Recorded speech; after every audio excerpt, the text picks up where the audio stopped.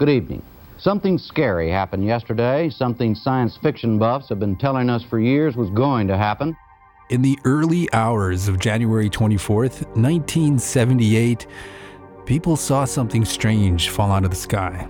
It looked like a real big bright light, and it had a bunch of just like little jets flying behind it. Just below the Arctic Circle, it crashed down in the middle of Great Slave Lake, way up in Canada's Northwest Territories. My home. No one knew exactly what it was or where it came from, but they can tell something was up. We found this pit in the snow on the river, and frozen into the ice was this piece of metal. The Army came in huge force with planes and all kinds of equipment, hazmat suits. They were all walking around town with some beeping thing, and then they were picking something up right in front of my place, I said. They didn't tell people what they were there for. All they told us is to go home from the school, and that was it. They were there for Cosmos 954, a Soviet spy satellite that lost control and scattered bits of radioactive waste all across the traditional lands of the Dene, my people. This morning between 4:53 and 4:56 Yellowknife local time, the satellite did re-enter the atmosphere. It started to re-enter. Growing up here, I heard lots of stories about what happened in the years since. The caribou weren't moving in the same way.